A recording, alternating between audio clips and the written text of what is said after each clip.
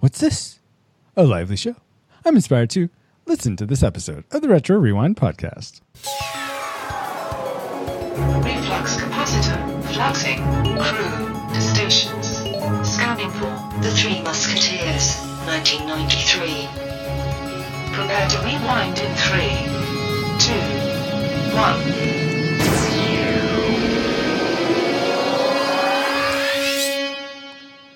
Welcome, Rewinders and new listeners, to the Retro Rewind podcast, where we take a fresh look at movies and video games from 15 or more years ago.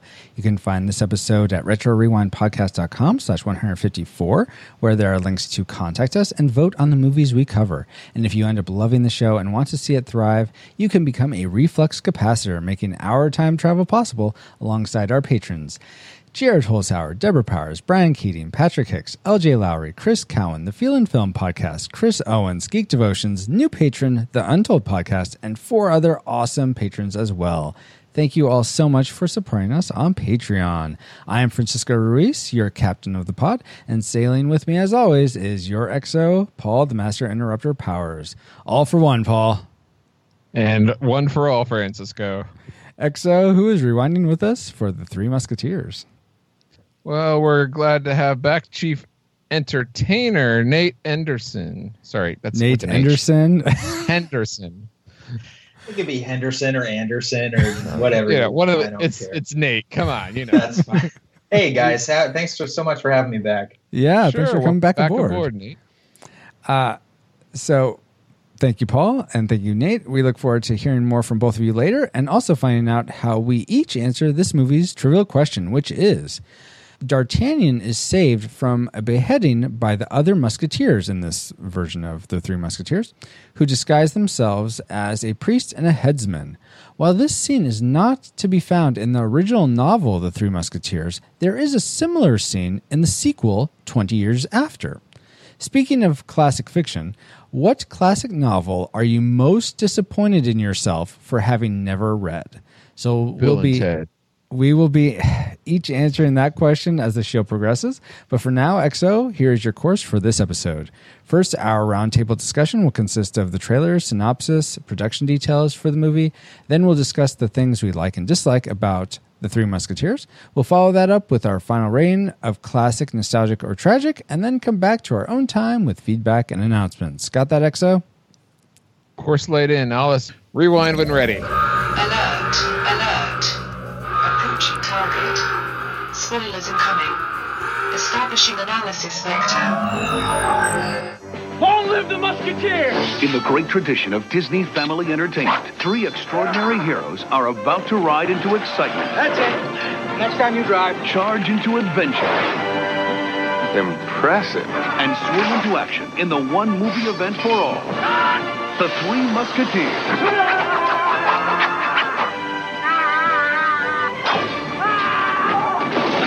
PG. Starts Friday, November 12th. Check newspaper for showtimes. So that was the, TV spot for The Three Musketeers, in case you weren't sure. And, I'm not really sure what our memories were from this movie. I mean, it's close to more than 20 years ago now, I think, that this movie came out. So let's see what we remembered before we rewatched The Three Musketeers. Dick Grayson wants to join the elite group of musketeers to get a discount on admission to the happiest place on earth. He meets up with Jack Bauer, Emilio Estevez's brother from 2.5 Men, and the portly comic relief from Lake Placid, while the women in the movie try their best to accentuate their cleavage. While the women in the movie. Tim Curry is a highly religious figure. Now back to the movie. Chris O'Donnell becomes the musketeer D'Artagnan while helping the other musketeers thwart Wadsworth's plot to overthrow King Louis. Queen Louis? Not sure. The hand that rocks the cradle does a Superman over the cliffs of insanity, and I'm pretty sure Rocky Horror gets killed in the end. Finally, Robin gets early magic morning admission to the castle with the Mouseketeers proudly making him one of their own. They all celebrate with overpriced churros.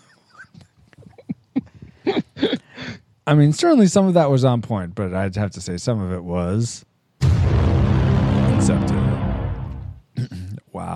Wow. Now those were our memories. And given our memories of this film, what did we predict this movie would be? Did we think it would end up being a classic where we think anyone would enjoy this movie, whether or not they've seen it before? A nostalgic, it's only worth rewatching if you have fond memories of it. Or a tragic, it's not worth a rewatch or a watch in the first place. I predicted that this would be a classic. How about you, Paul? I predicted nostalgic. Nostalgic. And Nate, what did you predict Three Musketeers would be? I also predicted nostalgic. Also predicted nostalgic. Very good, guys. Now, Paul, those were our technical predictions. Now, how about you give us some technical details about the Three Musketeers? All right. The Three Musketeers is rated G, runs an hour 8 minutes, and was released on video on August 16th of 2004. Oh, wow. It stars Mickey, Goofy, and Donald. Oh, I was like, oh my gosh, August. That's so cool. It's August now when we're recording this. That's not the Three Musketeers we're talking about, Paul. And It's don't you Disney's go Three to the Musketeers, 40s version or whatever you're about to do. I know you. All right. You want the, let's see. The I guess the one we had version? memory mind melds of, huh? Yeah, that one. All right. The Three Musketeers is rated PG, runs an hour and 45 minutes, and was released November 12th of 1993. It was directed by Stephen Herrick and stars Charlie Sheen, Kiefer Sutherland, Chris O'Donnell, Oliver Platt, Tim Curry, and a few other people you may or may not recognize. Yeah, and actually, several of the people involved in making this movie have been in other movies we've covered on the podcast. Namely, the director, Stephen Herrick, also directed The Mighty Ducks, which was RetroRewindPodcast.com/56. And an Estevez connection. Indeed. And Bill and Ted's Excellent Adventure, which we covered in /51. What? Yeah. That's Excellent. the novel I regret not reading. Oh, my gosh. What a classic. Charlie Sheen who played Aramis, as well as, and he was also the boy in the police station from Ferris Bueller's Day Off, which was /95. Kiefer Sutherland was Athos, in addition to being, I have 2 books at my bedside, Lieutenant, the Marine Corps Code of Conduct and the King James Bible. The only proper authorities I'm aware of are my commanding officer, Colonel Nathan R. Jessup, and the Lord our God. A.K.A. Second Lieutenant Jonathan Kendrick from A Few Good Men, which was /82. Also, Nate Henderson joined us for that one. Tim Curry played Cardinal Richelieu, and also Darkness in Legend /144. Michael Wincott was a smelly kind of cheese, Rochefort, as well as being Guy of Gisborne in Robin Hood, Prince of Thieves /25. And finally, Michael Kamen composed the music for The Three Musketeers, as well as composing The Last Action Hero /118, X-Men /111, Adventures in Babysitting /97, and Robin Hood, Prince of Thieves /25. Wow. Yeah, when I looked up the composer, I'm like, I recognize this guy's picture from past times I've searched. What has he done? No. Wow, I didn't realize it was this. Wait much. a minute. Michael Kamen did Robin Hood, Prince of Thieves. He did indeed, according to IMDb. And you know what? IMDb is never that's wrong. Not, I can't. No, the music for this was so underwhelming. We'll get there. Anyway, but Robin Hood has like a classic score. Anyway, I'm terribly sorry. I just realized that. Okay. Spoilers. Stop derailing us, Nate. Sorry. But It's okay. Paul, how did this movie do at the box office? All right, let's see. The box office for 1993. The budget of this film was $30 million and went on to gross over $53 million. Wow, that seems pretty good. That's excellent. What are you talking about? Thank you, Mario.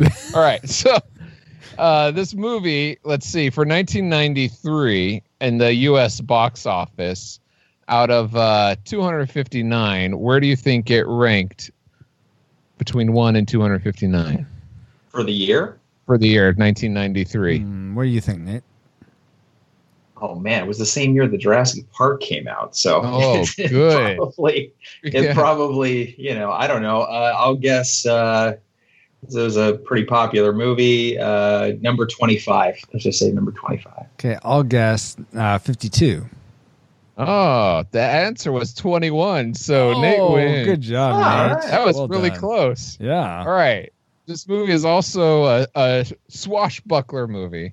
So, of all the swashbuckler movies from 1980 forward, there's been 22 in the theaters. Where do you think it ranked out of 22? So, Ooh. one to, you got to Yeah. be somewhere in there. Okay. I'll get, Who's ranking? Box office, USA, Oh, okay. Oh, so money made. money wise. yes. Gotcha. So I'll go first. I'm gonna guess 13. 13. Good guess. Hmm. Right. I'm gonna go 8. 8. Oh, close. The answer was 12. So, Oh. Francisco. Oh, nice. That one. Well, though I went over or under. That doesn't matter. Yeah, I guess it doesn't See, doesn't matter. This 'cause- isn't Prices Right. Yeah. All right. So there you go. That's the technicals. Awesome, Paul. Thank you so much.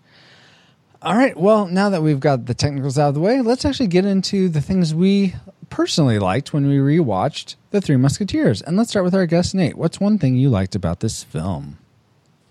Well, you mentioned him already, Mr. Michael Wincott. I love that dude. I love any appearance he makes in a movie because he just plays like just the slimiest sidekick. Doesn't usually play the main villain in movies. cousin. Yeah, Now, it's this so was great. And Cyclops, right? That Yes, this voice was is so right. His voice is so unique, and It he's is. just always talking gravelly. Yeah.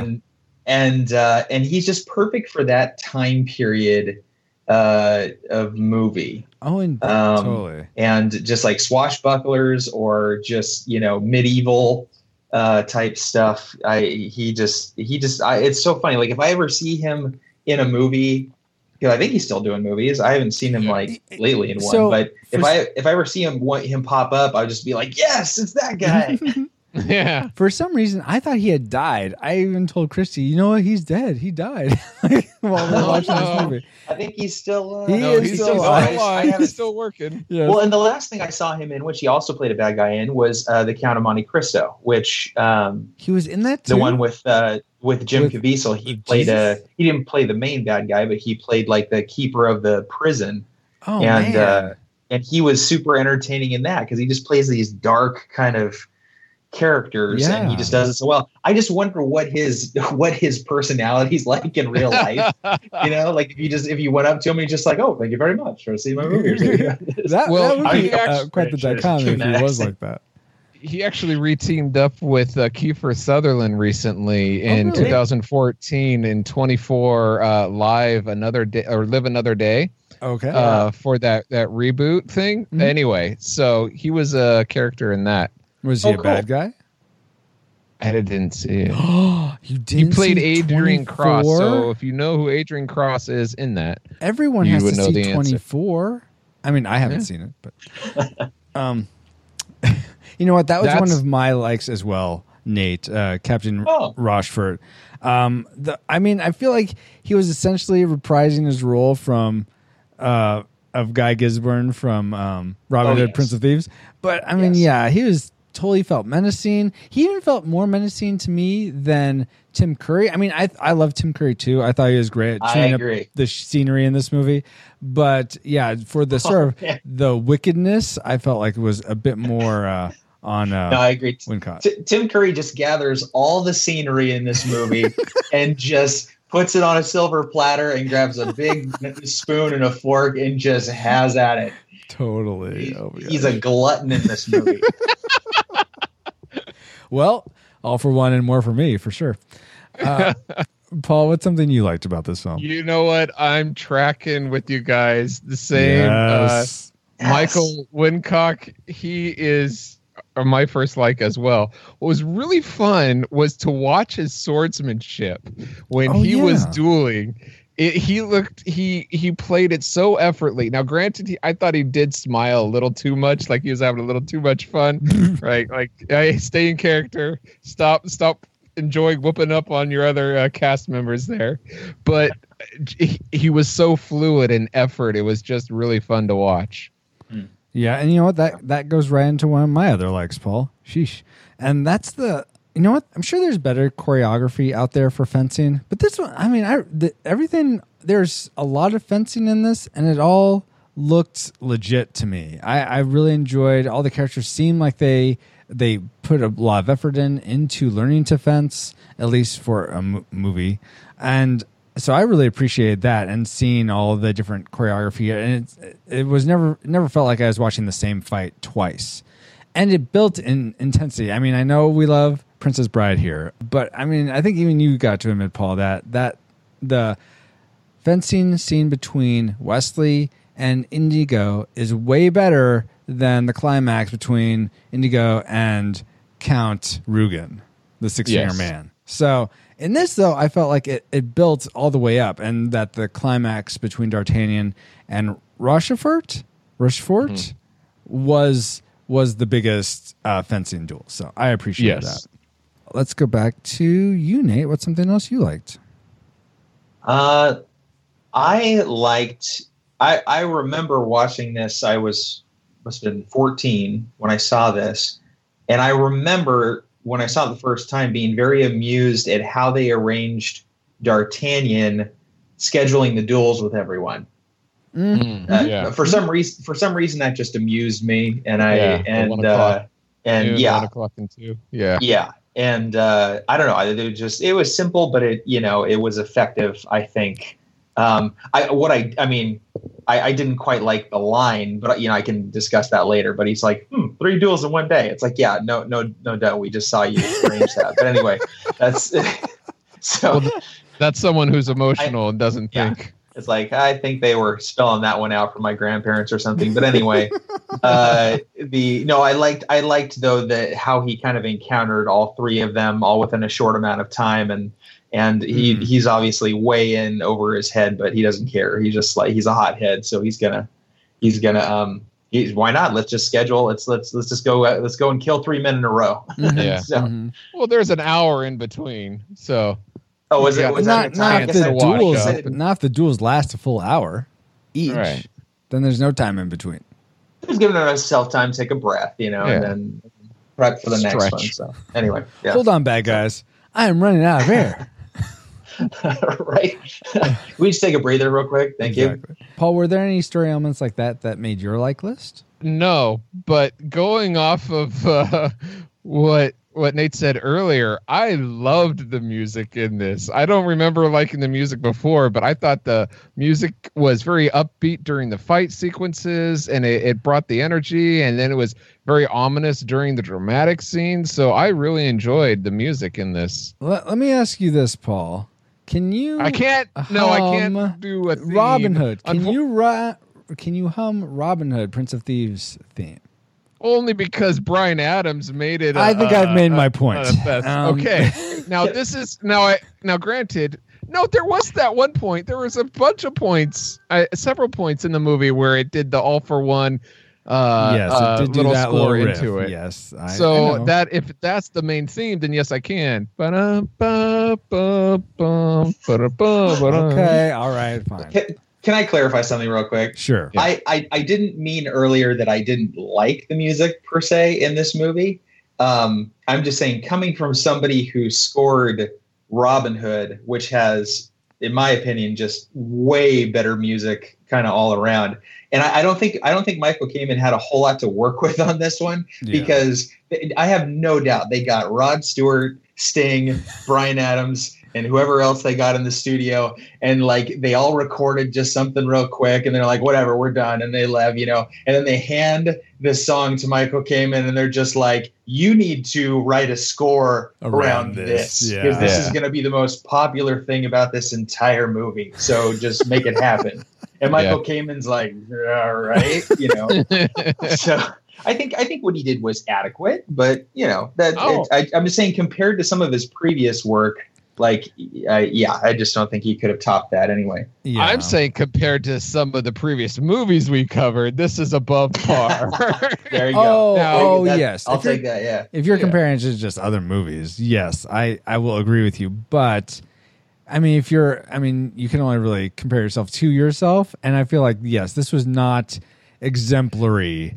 I was surprised. Honestly, this didn't make my dislikes. So that's why I'm bringing it up here in the frame of the conversation.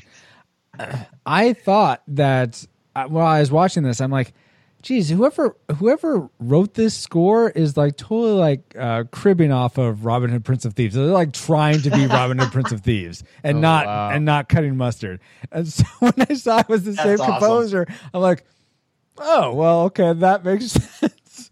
But at the same time, I'm disappointed. Come on. Maybe by the time he got to this one, he was just like, I just don't have any more energy for that. So I'm just gonna. Yeah. You can't hit a home run every time you walk up the plate. Sorry. That's right. That's right. That's for sure. Okay. Let's go ahead and get into our classic makers then, guys. The things we love the most about. I was about to say Robin Hood, Prince of Thieves. No, about the Three Musketeers. Let's start with Nate. Well, hopefully I'm not stealing anybody's one again, but basically anything having to do with Oliver Platt. Really? Yes. I mean, as far as, frankly, in my opinion, he had the only like witty dialogue in the movie for the most part. And just the kind of like his sarcasm and watching it the other night, it was like his dialogue was the only dialogue I laughed at, like usually, like as far as like his delivery and stuff like that. Mm-hmm. And it leads, and especially just that whole scene when they're joining up at the very beginning, which I think is the best scene in the movie, as far as when they meet to do the duel sort of thing. But, they end up joining forces to go against the I guess you call it the King's Men or whatever their group was. But, just Oliver Platt's delivery. Oh, don't be stupid. Of course we intend to resist. Like it was just that I remember in the theater and everybody's just cracking up. Yeah. And so I think it just really anything Oliver Platt brought to the table, I was on board for. So that was. Yeah. You know what? I gotta say, I didn't really think about it in that context, but a lot of the lines he delivered, I thought were really funny. I felt like there were other characters were as funny in their own ways at certain times, but especially that Rebecca De Mornay, man, she can tell a joke like no other. Right? Yeah. It was especially endearing when Oliver Platt made fun of the Asian man before sending him to his death. That was really great. It was almost as I felt like as an homage to Raiders of the Lost Ark. I thought that was it totally was. Yeah. That was a total nod to Raiders. Yeah. But it's oh, go ahead. Go ahead. I was about to say it. I felt, half his stuff was funny. I thought the other half was just a little too over the top, too silly. We might get there later, Paul. It was, but I wasn't. I got to the point where I had to stop trying to take the movie seriously, and so exactly. I embraced all of the Platt. Yes, well, that's great because actually, Oliver Platt. My classic maker is basically the cast. Oh, okay. Because you have Oliver Platt, which this is my favorite role that Oliver Platt has done. Yeah, I agree. It's also my favorite role that Charlie Sheen has ever done. Really? I loved his character. Haven't you seen The Arrival yet, Paul? We talked about that last time. That wasn't Charlie Sheen. No, it was in The Arrival. Oh, The Arrival. Not in Arrival. I know I got confused. Right. But I also enjoyed Tim Curry. Oh, yes, of course. And those were the main three that stood out to me. I enjoyed Kiefer Sutherland. Yeah. And each of the three original Musketeers, I thought their characters, even the fourth one, they were so different than the others. It's almost like, how can these guys be friends? But they join under one commonality of protecting the king, which I thought was awesome. Yeah, and in that context, I love the little touch that Oliver Platt and Charlie Sheen's character did, where they would touch swords when they're about to go off. I thought that was just a cool thing that like brothers would essentially figure out to do, and just sort of. And that I love little touches like that, where it's this natural thing that the actors probably came up with as an idiosyncrasy that is just very natural. So I love stuff like that. That wasn't my classic maker, though. My classic maker, Nate stole a long time ago. And Sorry. That's okay. And that was the whole, them coming together, D'Artagnan meeting how he meets each of the other Musketeers and how they come together to all meet in the duel. that was having. Oh, I'd say I have a decent range of movie viewership, and I can't think of another instance where the protagonists sort of meet up in that way, and it definitely speaks to Kill my each other. Sure, but it definitely speaks to my affinity for the whole when you have two characters that are like at odds with one another, but then they become friends to then team up versus a bigger foe. Oh, yeah. I love that trope, and this isn't exactly that, but I don't recall ever seeing this type of team up happen in this way. It's more like, oh, you have a singular person like your what's his name with the eye patch from Avengers, Agent Nick Fury. Yeah, Nick Fury. Oh, you're gonna be on my team. Oh, you gotta be on my team. Oh, come and join my team. Yeah, like an RPG where you go around and you collect it as you go, rather than them all come together at once. Yeah, so I love the uniqueness that was, and it was one of the best parts about this film. So I think now that although, would you really show up for a duel 2 hours early? Well, they that was a little interesting that they all kind of. Well, but if they're friends, they're hanging out. Exactly, they're friends. Yeah. And he even said these are the grave diggers or something like that. Yeah. So I think that they're just coming to support Athos. Oh, that's true. But you know what, guys? I forgot something else I liked. Spirit Blade Productions. You see, since 2006, Peter Franson has been operating Spirit Blade Productions to create entertainment and resources that equip, encourage, and inspire Christian geeks. And soon after starting this indie studio, Peter expanded to include a ton more content and community under the banner of Christian Geek Central. I am personally a big fan of what Peter is doing, and now he has launched a Patreon so that you and I can help keep this ministry going and growing. Not to mention, your support can unlock fun rewards for you to enjoy, such as the exclusive Peter's Brain podcast / vlog, private live streams, other audio entertainment, and a bunch more. Head over to patreon.com/Spiritblade Productions for all the details. What does that have to do with Three Musketeers? Oh, well, it's just something we're trying to promote other members of Christian Geek Central. And, it's like all for one and one for all. We're part of the Christian Geek Central network, so we're supporting them. You see, and there's three of us here. Yeah, so it's just like it makes sense, doesn't it? You know what also makes sense? That people would have memories of the Three Musketeers that they'd like to share. We like to go out to social media and say, hey, Rewinders, what do you remember about the movies we cover? And here's what some of you had to say. Patrick Edwards says, I remember Bryan Adams travels to France to sing at King Louis's wedding after singing at Robin Hood's wedding. Nice. Then Dirty Steve 40 says, because it's all for one, one for all. But I think it's actually all for love or something like that. It's both, depending on the parts really? of the song. Oh, okay. Yeah. Paul has it memorized. Hey, I bought the single on cassette when it came out. Yes, that's great. Dirty Steve continues, great candy bar commercial. I can't believe that Britney Spears, Justin Timberlake, Ryan Gosling, and Christina Aguilera got their start with this movie. Man, how time flies. Were they all in like Three Musketeers bar commercials or something? No, they were all in the Mouseketeers, not the Musketeers. Oh, gosh. Nice. Well played, Dirty Steve. So thank you to Patrick Edwards and Dirty Steve 40 for your feedback.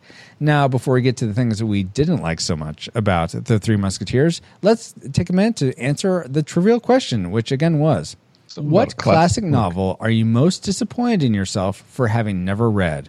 For me personally, I've never read Treasure Island. And I think that would be one classic book that I think I would really enjoy, but I've never gotten around to reading it. I mean, there's a ton of classic literature that I've never never read, but you might have a tough time. Reading might not be your thing, Francisco, and that's okay. But that's why we have these things called verbally. audiobooks. Now, if you sign up for Audible, you can have a free book for free. /retro rewind pod. How about you, Nate? What's a book you're disappointed in yourself for never having read?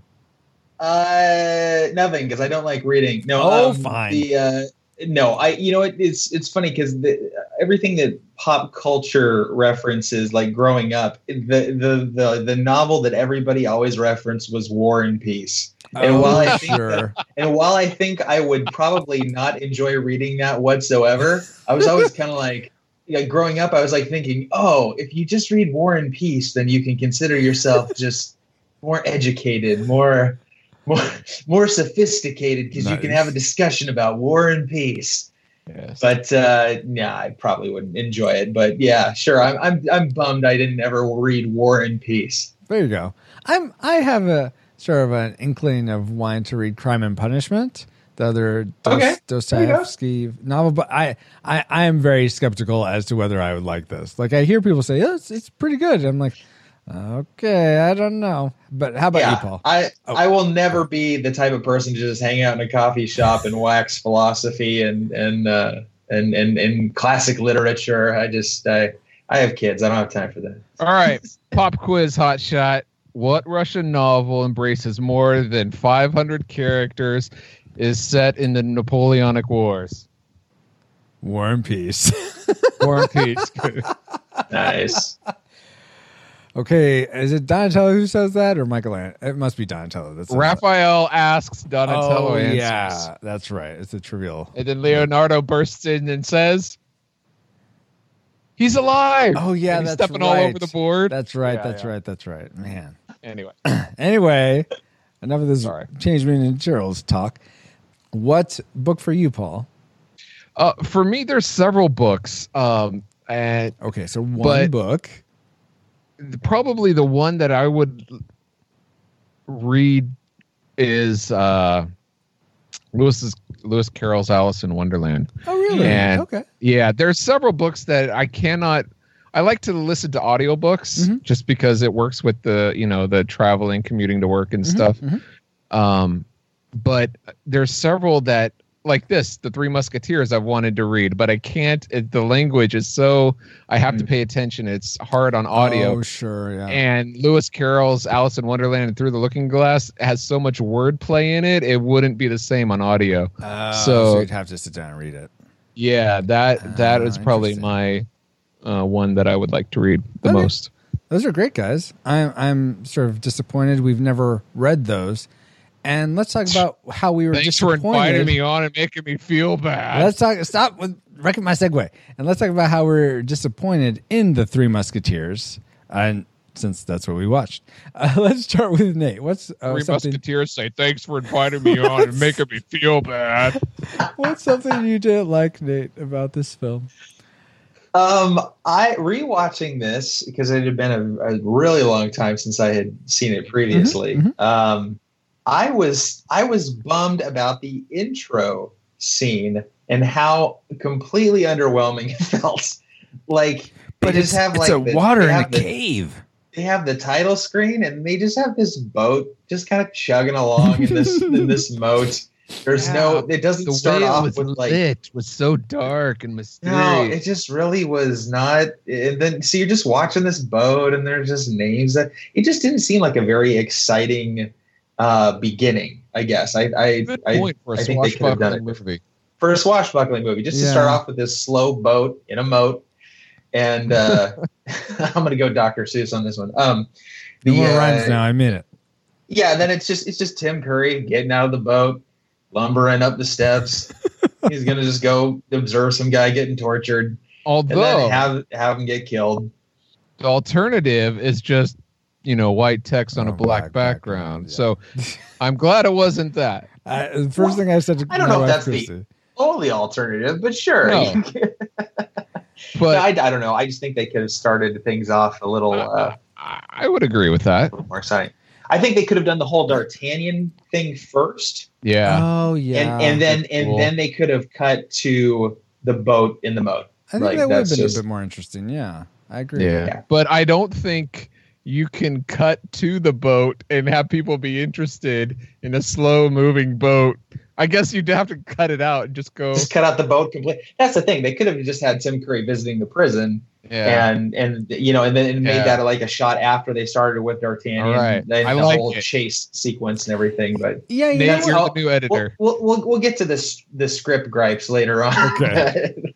I do want to say a couple points to this that I feel like, and maybe this will be what you just alluded to, Nate, but it seems like if they were going to spend a lot more time down in the dungeon, then it would make sense to have this long establishing of sort of the setting of the dungeon. But they don't really spend that much time down there. But in the what do you call it? The finale, they go down into that. They do, but not for that long.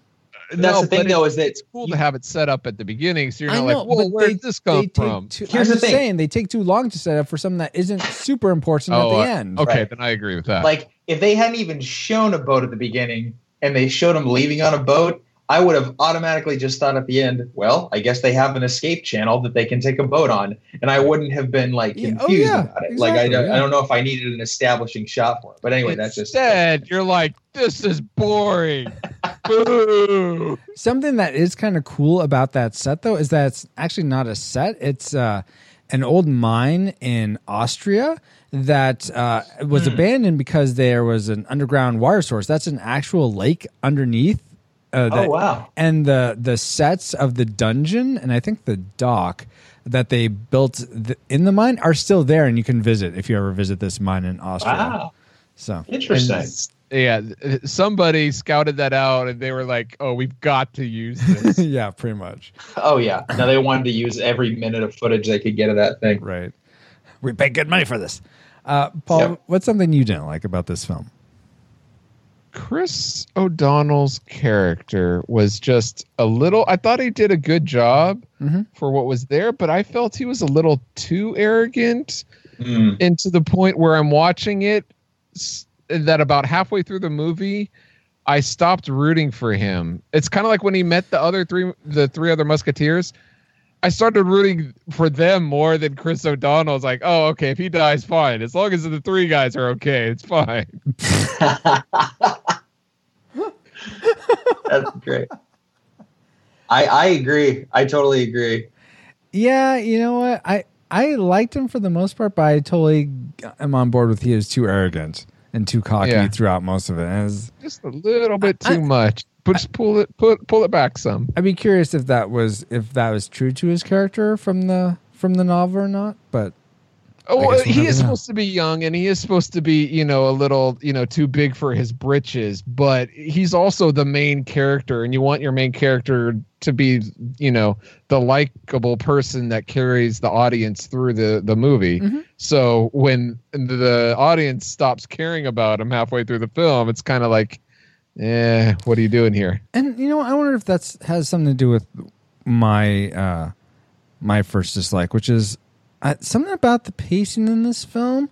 It felt like it would go really good for a while, like gain momentum, and then sort of just crash for a bit. And be like, let's keep going. Go then, it's man. almost, here we go again. Here, good, and then nothing. I understand, and I have felt like the Rebecca Domain or whatever her name is, Romaine Lettuce, I don't know. Wow. Character. I thought she did a good job, but it kind of messed with the pacing. Like you could almost eliminate that. And granted, it is like a love part in it, but I think how they find out what the plans are and what. Yeah, but you could have introduced like, Tim Curry's power hungry and wants to kill the king. You don't need like this whole spy secret stuff going on top of that. You know what I mean? Yeah. So I agree. Yeah. The pacing was a little bit up and down that could have been tightened. Mm-hmm. Yeah, it's like they just needed some additional character development for Athos, I think. Yeah. It's like, well, we got nothing for Kiefer. Okay, love interest. Let's just do a love interest, I guess, and let's tie her in with being a spy, I guess. Yeah. She's essential to the story now. Yeah. Let's see. What's something else you didn't like, Paul?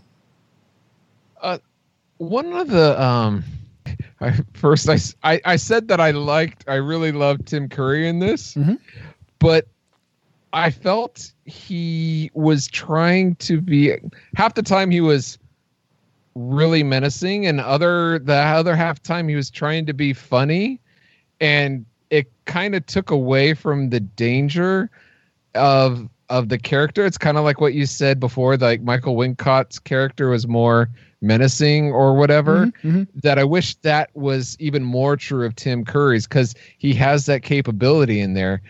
And rather, they decided to partner it up. I know they tried to like do a winning combo with menace and humor, but I think the humor lessened the gravitas of the situation, and it's kind of like, and made it less believable. So when he says lines like, after killing the prisoner at the beginning, like, "Oh, one less mouth to feed," it's like, would his character really say it that way? You know, he's kind of like, "Oh, happy. Oh, one less mouth to feed." I'm like, who is this jolly guy who's supposed to be menacing? You know, it's kind of like, pick one and then do it well. I think Disney was just thrilled to get Tim Curry, and they probably just told the director, because the director's like, "Look, we did some first scenes from the dungeon, and he just comes across as an evil drag queen." And they were probably just like, "But you know what? It's Tim Curry, so you're not going to say a word. You're going to let him do what he does. And if he only wants to do one take, then just let him do one take. We'll just we'll splice it up in the editing room. It'll be fine." So unfortunately, that was my second dislike. Is like, I felt it could have been better if the humor around Tim Curry's character could have been reined in more. I thought it was just right for me. So, but I can appreciate your opinion when it's right. Oh my goodness. Nate, what right or wrong opinion do you have about this film? I thought, especially looking at like the first half an hour of it, that the costumes looked too much like costumes. Especially the blue and red tunics, right?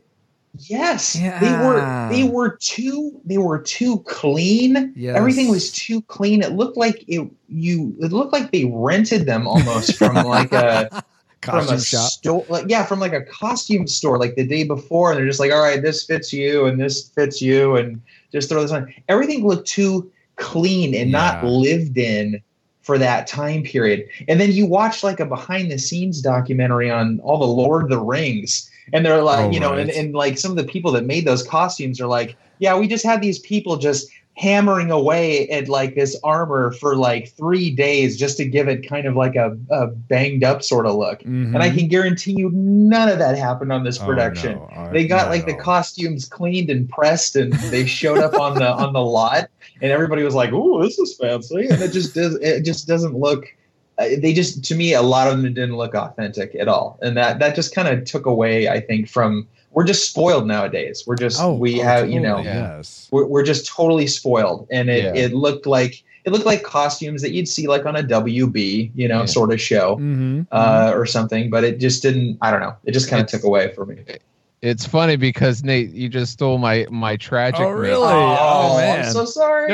No, you're absolutely right. It felt like I was watching a play rather than a movie, because I wrote down it looks so clean. Even the dirt was clean when they in the hay. And if you watch like what the peasants wear, it's kind of like this scruffy material, but even there is like no dirt in the scruff at all. It is the cleanest poverty-ridden peasants I've ever seen. Now, and there is a lot of killing in this movie, but there is like virtually no blood except down in the dungeon but of all the swords and everything, there is no blood. It felt like I was watching a production, a play, rather than a movie. I mean, the one makeup that I thought was effective was the big sort of burly, like a Boyles guy in the dungeon. Yeah, and when he died, there was blood. There was? I don't even remember that. Yeah, it's dark. Was it out of his mouth or something? It was kind of dripping. Weird. I don't remember seeing any blood. So okay. That's an excellent, just like Nate and Paul, an excellent Tragic Maker. Nate, how about let's go your Tragic Maker now? I thought overall it was just not a good script. it didn't feel engaging. All of like the little one-liners after something happened seemed completely seemed completely, I don't know, like I'd mentioned before, where he arranged all 3 duels and then he takes a moment to stop and look at the camera and can contemplate 3 duels in one day. And it's like, really? There was nothing? Just, you couldn't spice that up just a little bit more? I think they were just, I think a lot of their jokes and punchlines and stuff was a lot of low-hanging fruit in this one. Then again, but God is often busy. Yeah, well, yeah. Then you've got some ones that were kind of clever. But I think it was what? I was doing the Oliver Platt one. Oh yeah, exactly. Yeah, let's all make fun of the Asian and kill him. That's basically what happened. Yeah, I know. Let's be real. But that was allowed in '93. I think what I was kind of witnessing too is we've had so many good quality productions and scripts since then. Yeah. For swashbucklers, we've had Pirates of the Caribbean, Count of Monte Cristo, The Legend of Zorro, or The Mask of Zorro. Yeah. Which Mask of Zorro, which in my opinion had a lot of witty dialogue, and it had, in my opinion, much better sword play than this did. Even though, but like I said, 14-year-old me, when I saw this back then, was amazed. Like I was like, this is really cool, and this is really a big action piece and stuff like that. But just, I don't know, some of the dialogue just did not do it for me. I don't think it was delivered very well. I don't think personally Chris O'Donnell's a very good actor to begin with. I know. Oh, I'm sorry. Is he starring in major blockbusters? You hear today? that? Okay. NCIS LA. Was he in that? Yeah, it's a TV show. All right, well, that's coming off of my backlog list. No, I don't know. Just for me, I think the script it wasn't as witty as it could have been. I think it just was a lot of just or as it wanted to be. That's the impression that it there gave. You go. That is it wanted to be. Yeah. I don't know. This came out the same year as Jurassic Park. This came out 5 months after. So the producers were just like, well, it doesn't matter what we put out. We can't compete with that. So let's just don't worry about punching up the script. Just get it out there. Just, and anyway, that was just kind of my main gripe about it. I just think I was almost like, well, I would have said this or I would have said that. And I do that with movies sometimes, but this in particular, I was like, oh man, they missed it with that line. Like, yeah. So. Oh, I need you to be on my list of people who edit my novel when I'm done, because I want you to go through and punch that up. Just punch it up a bit. Yeah. Yeah. I'd be honored, Paul. I will say we covered The Mask of Zorro on RetroRewindPodcast.com/29. We gave it a disputed tragic rating, though that was when we were doing classic or second class. So there's no nostalgic rating. So it's probably nostalgic. Probably. It ended up being that, but yeah. Unlike that Swiss Family Robinson, that tragic movie. Anyway. But it's the same year that Groundhog Day came out that we've also covered. Oh, yeah. And Cool Runnings. Cool Runnings /32 and Groundhog Day /73. Anyway. And Last Action Hero. Oh, my gosh, Paul. That's something in the 90s? No. Oh, no, that's 118/118. Are you done? Now, no. Wait, more question he scored for Nate. 3 Musketeers and Last Action Hero in the same year. No wonder he didn't commit to this. Yeah, he was burned out. Yeah. He was totally burned out. Now, this is the same year that Hot Shots Part 2 came out. Do you think you would enjoy Charlie Sheen more in that or this?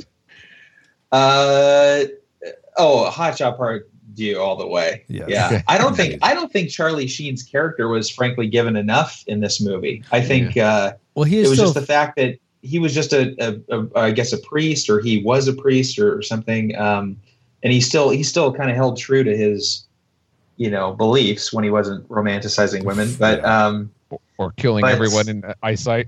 Well, pretty much, yeah. But I don't think they had character like you find out Oliver Porthos is a pirate. Yeah. Or was a pirate, a notorious pirate, which you could totally see. Mm-hmm. You find out Athos, whatever, had the whole, thing with Rebecca De Mornay, and that was kind of okay, but then to my knowledge, I don't think there was much for Aramis. Was that it? Or is that, Aramis. Yeah. Charlie Sheen's character. Charlie Sheen's character. It was just kind of like, well, he was a priest and he believes in giving people the last rites when he kills them. And that's pretty much I don't know. It just didn't feel like they went into his character too much. And the movie was only an hour and 45 minutes. It's like, give me 5 more minutes and beef up his character development, and I'm good. All right, so cut out the boat scene in the middle and replace Cut out it the with boat scene backstory. and give some more stuff for Charlie. All right. I will say, I found out from reading the trivia that apparently Charlie Sheen was finishing shooting Hot Shots Part 2, and so he missed out on a lot of the sword training, like the 3 months or something of sword training that the other actors went through. Oh. So that's why you don't see him doing much sword work in this film. Oh. And I don't know, that doesn't really speak to why they don't give him much to do character-wise, but there is that element. Now, my Tragic Maker is actually, I thought I wasn't going to bring up the score, but it was the score. Oh, no. So we already went through my Tragic Maker, how it was totally phoned in, but we know why. So, you know what? Here's the last thing I didn't like. It's super nitpicky, but the accents are all over the place in this movie. You have American, you have English for the most part, you have French from that one, the Queen, and also the Queen's maid servant, or Lady in Waiting, Lady or whatever. Yes, it's like just pick. I mean, at least they do did. two. Everyone speak their native tongue. So it was just, man, that was just rough for me. It really that took me out of the movie. Probably more really than took you else. out of the things. It made it more fiction than historical fiction. Yes. That's a good way of putting it. Yeah, I mean, just do all American fine. I'm fine, or all United Statesian, I should say. I'm fine with that. No worries. Yes, it's a French property. Fine, make a French movie, but we're not going to do that because we're Disney and we're United States. Anyway, off of that soapbox, do all South American next time. All Aztec. Ooh, that'd be cool. I'd watch that. Yeah. Well, is Apocalyptico, is that Aztec or Mayan? We're getting off topic to a great degree. Now, before we get to our final rating, we want to give a quick shout out to Nate Henderson. If you're looking for an amazing voice talent, we had technical issues on the front end trying to get this together. So don't base how he sounds on how he might sound on this podcast. Go listen to his promos at fiverr.com/Nate Henderson to hear his audio work. And you can hire him for, I don't know, $5, $10. I don't know his prices, but he's well worth it. Go hire him if you need voice work for a promo for your podcast or your YouTube channel or a video game or what have you. He can do some awesome voices for you. Fiverr.com/Nate Henderson. Now that we've given Alice some time to enter all our targeting information into the firing computer, Alice, do you have a firing solution for us? Firing solution complete. Rating salvo at the ready. On your mark. Yes, it's the Rain Salvo Authority. Do we rate The Three Musketeers a classic? We'd recommend anyone go out and see this movie, whether or not you've seen it before. A nostalgic, it's only worth a rewatch if you enjoyed it growing up or in your youth. Or a tragic, it's not worth a rewatch, and it's definitely not worth watching if you're trying to find something new to watch, or new to you to watch. Let's go around, start with our guests as we like to. Nate Henderson, how do you rate The Three Musketeers? Oh, man. I really, really wanted to keep my nostalgic rating on this one. And I honestly, after viewing it again, I have to downgrade it. I have to downgrade it. And I'll tell you this: it's not a bad movie, mm-hmm. but like I said, there have been so many movies made since then that I think are more entertaining and done more just better professionally than this when it comes to action, adventure, and swashbuckling and everything like that. Mm-hmm. That I don't think there's any reason for people to go back and see this if you haven't seen it, even if you have seen it. Yeah. It's like I think that there's just better movies that they'd be more valuable to spend your time on than to go back and see this. Mm-hmm. Nate, did you see the 2011 Three Musketeers with Percy Jackson in it as D'Artagnan? I Mia did Jovovich? not. No, I heard it wasn't so good, so I just kind of guess avoided it. Yeah, I was about to say that is later and like action-y, but I didn't care. I preferred this movie, this 1993 movie, over the 2011. Yeah, I felt like that Okay. one was way too steampunk stylized. Exactly. So it's even less historical. Again. Yeah, right? It's way more fictional. Yeah. Yeah, I mean, it was good. I thought it was really cool at the time when I saw it when I was a 14-year-old, Mhm. not having seen the next 25 years of movies. Yeah. But I've seen too much now to recommend anybody just go back and this is worth 2 hours of your time. I'd recommend some other things first. So All right. All right. So tragic from Nate. Paul, how'd you rate Three Musketeers? I predicted nostalgic as well, and you know what? you were I thinking would it's actually- a classic. I actually would recommend everybody go out and see it because there's a chance you may like it, but But there's a good chance you won't. I think if you saw it before, Land this then plane, Paul. I think you'll like it as if you liked it before, I think you'll like it now. Maybe not as much, but I still think you'll enjoy it. If you're watching it for the first time, there's a chance that you may not like it. There's a chance that you may like it, but probably not as good of a chance. So I'm going to keep it at nostalgic. Keeping it nostalgic. Okay. I was like, what is this going to be? Teasing us, Paul. Teasing us with your rating. I know. It's No, that's fair. You know what? I'm unfortunately in about the same boat as Nate. Whereas it is, in case you weren't aware, my birthday is coming up. This is me and Paul are starting this thing where we pick a movie where we personally want to do it for our own birthdays. And this was my pick for my birthday because I remember really Happy loving, birthday. Thank you. I remember really loving this movie. I still remember I went and saw it with friends in the theater thinking it was so great when I was, I think, 12. And so I really wanted to revisit this. And I was so hoping I'd be like, oh, this is fun again. But there was a lot of cheese to it. And yummy. And you know what? Sometimes cheese is good though. So I will say, given what we talked about, it's a nostalgic for sure. It's worth rewatching. And even after watching, I'm like, I remember this being so fun. Why didn't I enjoy it more when I just watched it a day ago? I kept reliving like scenes in my head. I'm thinking, this was good. This was a good movie. What didn't work? I don't. It's almost like there are tons of parts that the sum should have been greater than or it should have been greater than the sum of its parts. But it was just a lot of really good parts and some. Well, not you're so good older parts. and you have kids now, so you don't have Maybe that's it. But energy to really enjoy. So I liked it. I wouldn't say I enjoyed it. I if my kids wanted to see it, I wouldn't be opposed to that. But yeah, I'm gonna rate Three Musketeers nostalgic. So according to the Retro Rewind podcast, we rate The Three Musketeers a disputed nostalgic movie. If you enjoyed it as a kid, it probably wouldn't be a bad idea to put it on again, relive some of that fun nostalgia. But if you've never seen it before, check out Princess Bride if you've never done that, or Count of Monte Cristo, I guess. Are there any really current swashbucklers that we'd recommend, guys? I can't think of any. I mean, The first aside Pirates from of the Caribbean movie. Pirates, Pirates of the Caribbean, yes, of course. You know, they kind of just took over everything for a while. So good point. Yeah. All right. Well, now it's time to get back to our own time. Good old 20XX. 20XX.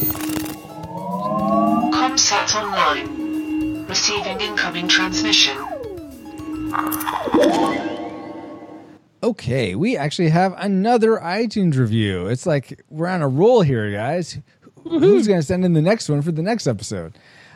So this one comes from Hog Monster. And the title is Great Podcast, but Poor Use of Time Travel, 5 stars. And so Hog Monster says, I found this podcast while trolling the net looking for a good fix for nostalgia. Can't get enough of this stuff. This podcast is great. They use a machine in order to rewind back to a movie or video game at least 15 years old, then review said media with a fresh look. It's a great way to remember your favorite films from your childhood, but I disapprove of the frivolous use of time travel. They have a time machine, and do they use it to spur technological advancement? No. Do they use it to fix what once went wrong, a la Quantum Leap? No. Do they use it to get rich? No. They use it to review classic video games and movies? That's something that could easily be done on our own time. You don't need a time machine for that. The hosts speak clearly, they have great insight, and the show has a great audio quality, but I really wish they would hand over their method of time travel over to the Elon Musk. He would be a much better candidate for leaping through time. 5-star podcast, 0 stars for responsible use of fringe technology with the power to destroy us all. Deal with it emoji. So thank you so much for that, Hog Monster. That was an amazing review. And keep it coming, guys. It's iTunes review are fun to get, and we always read those. So, and as far as responsibility of time travel, we don't use it to do these like great grandiose things, but I kind of look at it as like how small Frodo was in charge of the One Ring. Indeed. Like, you know, it's only because we can wield it. I don't know. Yes, exactly. Other people, it would corrupt them, and we might talk about they would abuse it in the spiritual speculation section. But also we don't want to make big impacts because butterfly effect and all. So we know we use the minimum recommended dosage. So. And maybe only, a little bit more, and only we know how to do that. So, well, except for those pirates that came along. Okay, thank you again, Hog Monster. Now, as always, vote on the movies we cover at retrorewindpodcast.com/vote. Buy our T-shirts at retrorewindpodcast.com/store. Obey my dog. Give bonus content and more by supporting us on Patreon at retrorewindpodcast.com/support and contact us at retrorewindpodcast.com/contact. How else can people reach us, Paul, and you specifically? They can contact us on social media. We are our Retro Rewind Pod on Facebook, Twitter, Instagram, and yada, yada. You can also watch us record these very podcasts live, as well as other live streams of video games and pixel art illustration if you follow us at twitch.tv/retro rewind pod. And if you want to find me specifically, I am Paul J. Powers. You can go to pauljpowers.com where I have my social media links. You can say hello there, or you can listen to the next episode when we cover the movie 101 Dalmatians. Is that binary? 101 Dalmatians? Is that robot dogs taking over? 0, 0, 1 is 1, 10 is 2, 11 is 3, 100 is 4, 101 is 5. So 5 Dalmatians, I think is what they're saying. 5 dogs. 5 dogs. That doesn't seem too bad. That seems doable. It's not overwhelming. No. Yeah. Maybe we can like shove the dogs together to form Voltron or something. Voltron is cats, Paul. I know. Dogs. Like is that the best you could do? Gosh. And speaking of Twitch, I want to thank our Twitch circuits, the people who subscribe to our Twitch channel using their Amazon Prime membership. If you are an Amazon Prime member, you can subscribe and support the podcast essentially for free. I mean, it costs, you have to pay for that Amazon Prime membership, but you can use your Twitch Prime subscription on the Retro Rewind podcast, Retro Rewind Pod, on Twitch, and that will help kick us like $2.50 a month. And it just is a little bit that helps support the show. And so we'd like to thank our Twitch circuits, Chris Nitz, Doc Holiday 364, Eric the Viking for Herky, Rotius 1886, Mad Cowan, Paul J. Powers, and Christian Geek Central. So thank you all so much. And thank you, Paul, for being a fellow Musketeer. So glad to get to do these podcasts with you.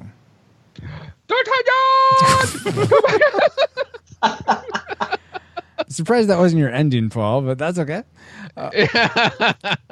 Also, really grateful to our guest, Nate Henderson, for coming back on the show. Always fun having you here, Nate. Where can people find you online, and is there anything you'd like to promote? Well, thank you, Francisco. People can find me on Twitter at Nate Voices. And if they want a good quality voiceover recording, they can find me on fiverr.com/Nate Henderson. And I do all different types of narrations and character voices. So if you have a project you need work done and you need help with, let me know. Awesome. Thank you so much, Nate. And most of all, I appreciate you. Yes, you listening right now. Whether this is your first time listening or you are one of our rad rewinders, thank you for spending time with us, and we pray that you are more joyful now than when you first hit play. I have been and continue to be Francisco Ruiz. Find me on Twitter and Instagram at FXRUIZX, and you can hire me to do pixel art illustrations for you via Fiverr. I'm also there at RetroRewindPodcast.com/Fiverr. Finally, we are proud to be a part of the Retro Junkies Network at theretrojunkies.com and the Christian Geek Central Network at christiangeekcentral.com. You can catch us at either of those, but like a Pokemon, we gotta catch you all later on the next episode of the Retro Rewind Podcast. Retro Rewind mission complete. Proceed to nav point Omega and return to base.